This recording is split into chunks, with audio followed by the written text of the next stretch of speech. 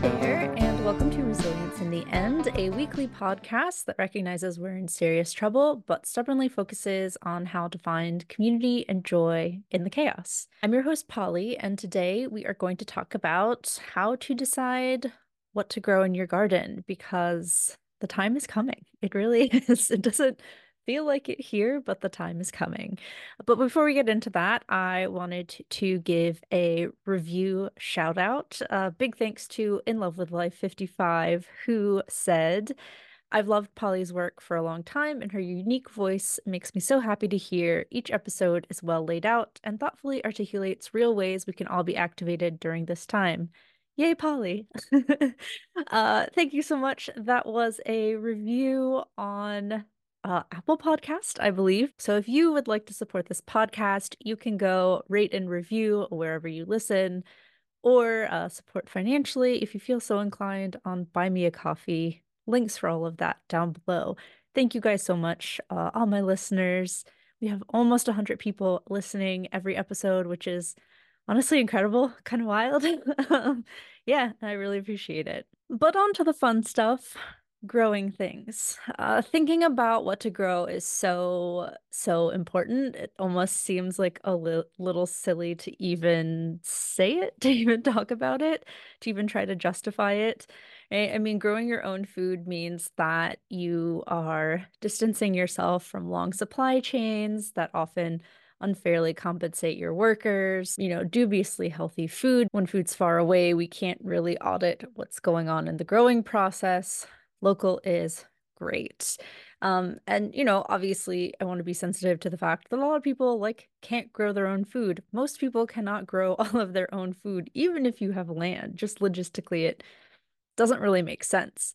But that said, you can always kind of move towards that in some small ways in whatever capacity you have in terms of space, time, resources, all of that. And so, I thought in light of that, and if you are interested in eating more local, I guess I'll say first, definitely check out the previous episode where I talked about the 100-mile diet, why I'm doing it. I'm still doing it for the most part. I did eat a gross grilled cheese at a bowling alley for my birthday, but in general, I am trying to stay pretty local. Because of space limitations, we have to prioritize. And I don't necessarily actually think that's a bad thing. I think it makes us need to think really clearly about what we want and what we need. We can't do it all, so what can we do? I will say that if you are really hemmed in by space, episode 6 of this podcast talks about finding garden space if you don't have any, which I am actually doing now.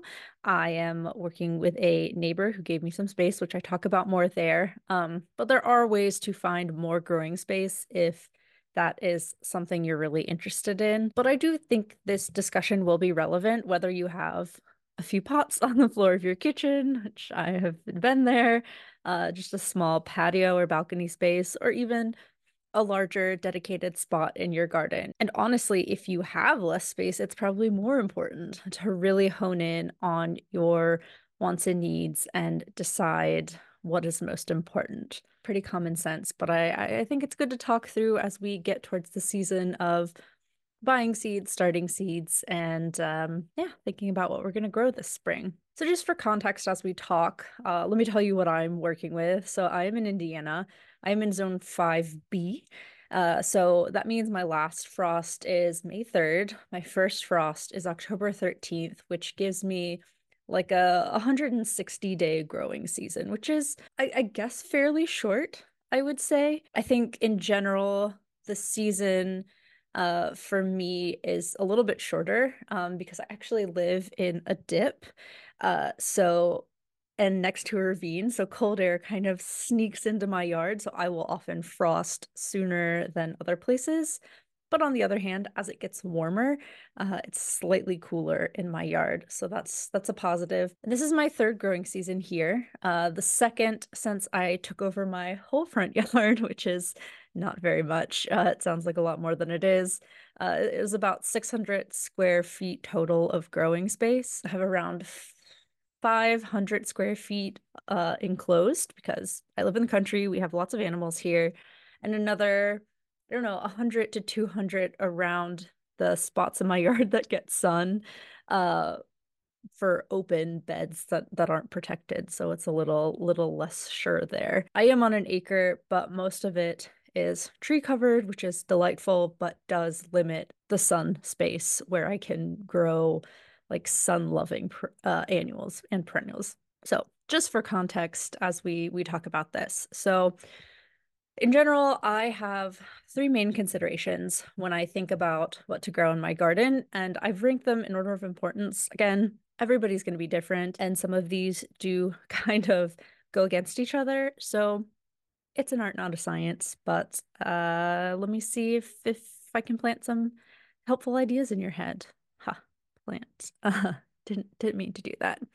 Okay, so the first thing I am thinking about with my garden, and this has changed actually this year versus all the other years I've grown stuff. My first consideration this year is calories and like nutrition. So when I say that, what I mean is I am this year actively working to grow as many calories as possible, growing as much food as possible that can actually sustain me and move me away from the grocery store and my partner, of course. It's not just about volume of food. Like last year, I grew so many tomatoes, which is wonderful, and I still have so much sauce. So if you need some jarred tomato sauce, hit me up. I have so much. It's ridiculous. But calorie-wise, tomato sauce is not going to sustain me. A tomato does not really have enough calories in the sense of if I could not supplement what I grow, that is not going to feed me. Are we going to eat like 100 tomatoes a day? So I'm not trying to replace all of my food, but the more calorie dense foods just deserve more priority in my garden because I do have a limited space. So for me, what I started last year and I'll continue to do is Jerusalem artichoke. They grow really tall. They're tubers, but they grow tall and they look like sunflowers. So they're really pretty. They're very aggressive. They grow very quickly. They are very, very high calorie. They store great in the ground and you just pull them up when you need them. And they're potato-y, but very high calorie. I will also focus on potatoes and sweet potatoes alongside beans and some other bean adjacent things, which I'll talk about. Yeah, these are all high calorie things. I think I'm also getting chickens this year. I'm like 99% sure I'm getting chickens, which is cool. So yeah, thinking about calories and nutrition is a big one for me. In terms of foraging, this is also great. I do nuts and maple syrup while I forage other things. Black walnuts and maple syrup are something that I put a lot of time into because it's valuable calorically. And yeah, again, not to say I don't grow other things, but I learned like that a big bed of greens is too much, not a good use of space. Even if I freeze the greens, I still have so much spinach and kale and Swiss chard frozen from last year that I just like cannot even deal with and get through, and it's almost time to start growing them again. So yeah, those are some of my considerations in terms of calories and nutrition. So my second consideration is hardy crops. And what I mean by that is I am looking to gardening with an eye towards the climate crisis, right? Resilience in the end is all about the declining quality of life because of the climate crisis and all the associated bullshittery that comes with it. But with that, it means I think we're going to, at least where I am, have a lot more rain in condensed periods of time, long seasons of drought. I think that our growing season will be longer, but we will have random snaps of cold in strange times that could potentially wipe out a lot of plants that in theory should not have experienced frost at that time. So yeah, it's not so much the crop, but the breed. And I am really looking to start collecting seeds and saving seeds that work really well here in conditions that are tough. This year, I'm thinking about, I've saved a couple of tomatoes from last year that worked really well. I also have sourced a lot of Russian tomatoes. They are, first of all, my partner is Russian. I lived in Russia for a long time, but Russia and tomatoes don't really go together. They have a very short season, like here, it's very cold. So these breeds are meant for very hardy, short season growing. So yeah, that's a consideration I have. Cowpeas, they are kind of a southern thing, drought tolerant. Last year I grew some, they did really well. I never watered them. It was great. So I'll do more of those. They're kind of like beans. Again, thinking of things that maybe traditionally would not do well here, but as our climate gets warmer and warmer and, the zones move up and up, things that normally maybe weren't a great fit here are now doing better, unfortunately. So testing that out. And finally, I'm gonna try tepary beans. I don't even know if I'm saying that right. They are these really interesting wild kind of beans grown by native folks for a long time in the Southwest and Mexico, like actually in deserts. So they seem really poised to be drought and heat resistant, which is obviously great as we face down the climate crisis. My yard is very clayey, which is great for me because it actually holds a lot of water. I think it may be too damp here, but my neighbor down at the bottom of the hill has a sandy plot that drains really quickly and also has no access to running water. So I'm thinking that those might work in a place that just dries out and I can't consistently water. It'll be interesting to try. But yeah, generally not just sticking with what I like, but finding things that are naturally more hardy and figuring out which one of those I like and going from there. And then the last one is money saving. Obviously, this used to be my primary motive, and I think the first two do kind of intersect with that in some ways. But thinking about the things that I actually buy, the things that are expensive, and what is the best way to offset that. So I talked about last episode, it's not gardening, but maple tapping. That's a huge one in terms of calories, saving money. We would never buy like a gallon and a half of maple syrup in a year, but we can tap it and process it, and then we can also offset some of the sugar and honey we might buy. So that's great. Also, we all know this, like greens and herbs, you get a little bag of spinach for $6. Grow a thing of spinach, you will have too much and you will get sick of it very quickly, which is great.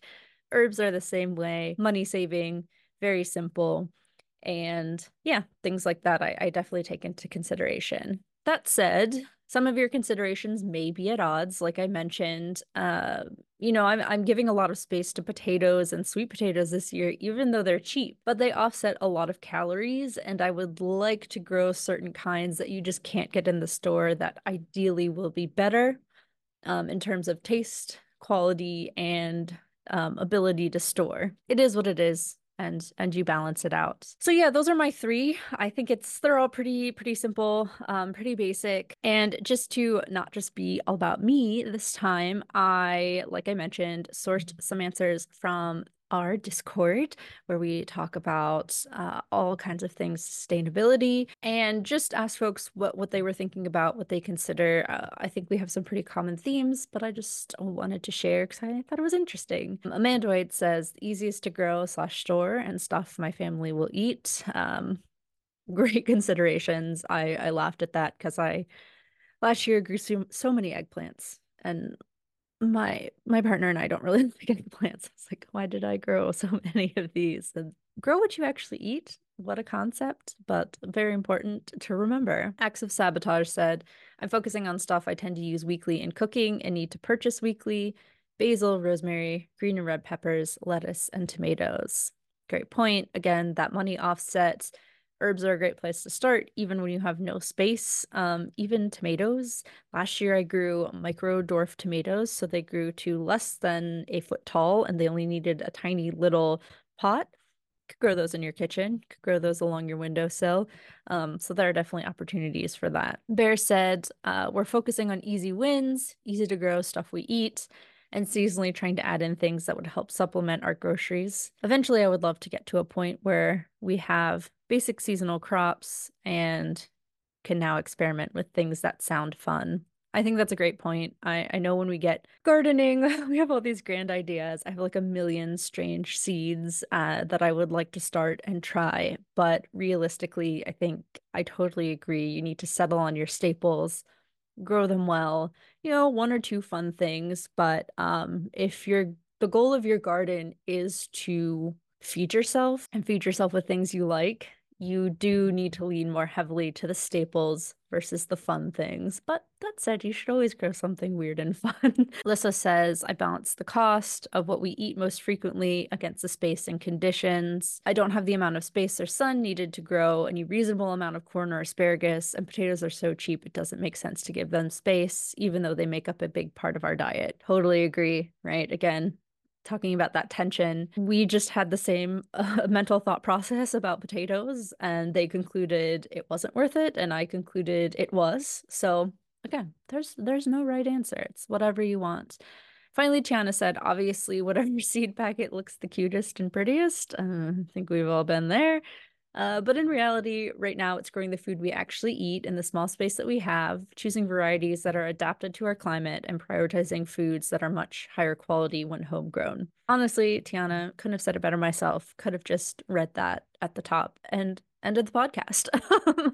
But yeah, I hope this gave you some ideas, some consideration. I know it's super tempting at the start of the season to get really excited and start all the seeds and do all the things and plant like a million things when in fact we kind of do need to have a plan. Otherwise, we can kind of get discouraged when our garden doesn't meet our needs and goals, whatever you decide those are. So, yeah, as you start planning your garden, as you start your seeds, you start buying stuff, I would just make sure that you have all of this in mind and be thinking about what your priorities are and how the things you've decided to grow align with that. But yeah, joy of the week I have for visual viewers, don't look at how dirty my, my table is, but I have a bunch of starts going. Um, so I now have fresh basil and dill and cilantro, and I have some lavender and sesame starting, just doing some fun indoor stuff to tell myself, wait, don't start tomatoes and peppers yet. It's too soon. Stop it. So, getting started growing things, even if it's just on a small scale, has been great as it's been real cold and gross. But yeah, that's all I have for this week. I hope you guys have a great week of dreaming about spring and what exciting things to grow are coming. And yeah, talk to you soon.